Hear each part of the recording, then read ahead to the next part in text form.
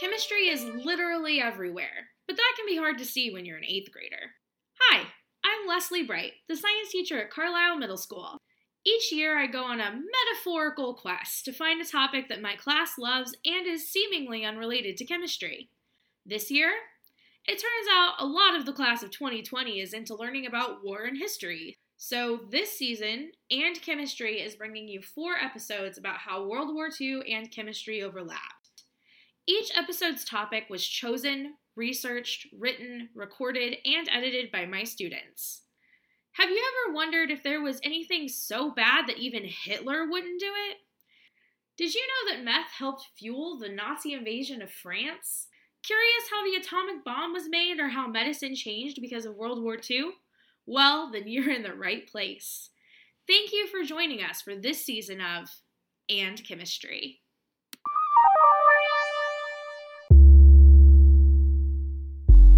Did you know there is a chemical so scary that even Hitler was afraid to use it?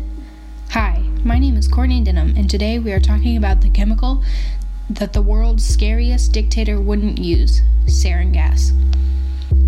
Scientist Gerhard Schrader was tasked with coming up with a chemical that would kill the weevils that were damaging the German fields and orchards.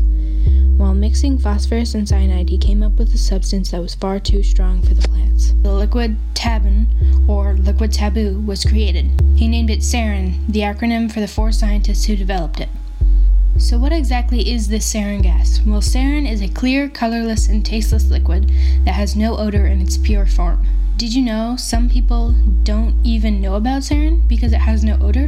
When sarin is released into the air, you can be exposed through skin or eye contact. Sarin also mixes really easily with water, so it can also be exposed by touching or drinking water. Food can also be contaminated by sarin.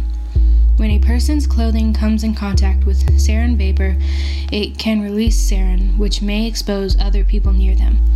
Sarin could have been a powerful weapon in World War II. It's perfect for killing lots of people, especially people in close quarters. Plus, it's heavier than air, so it sinks into lower-lying areas like trenches.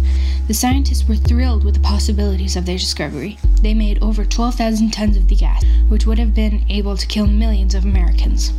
But when they told Hitler of their invention, he declined to use it against his enemies. Some claim that Hitler didn't want to contaminate areas his troops would be marching through.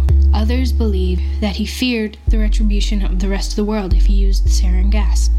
Maybe he had sympathy for the soldiers because of his exposure to mustard gas in World War I.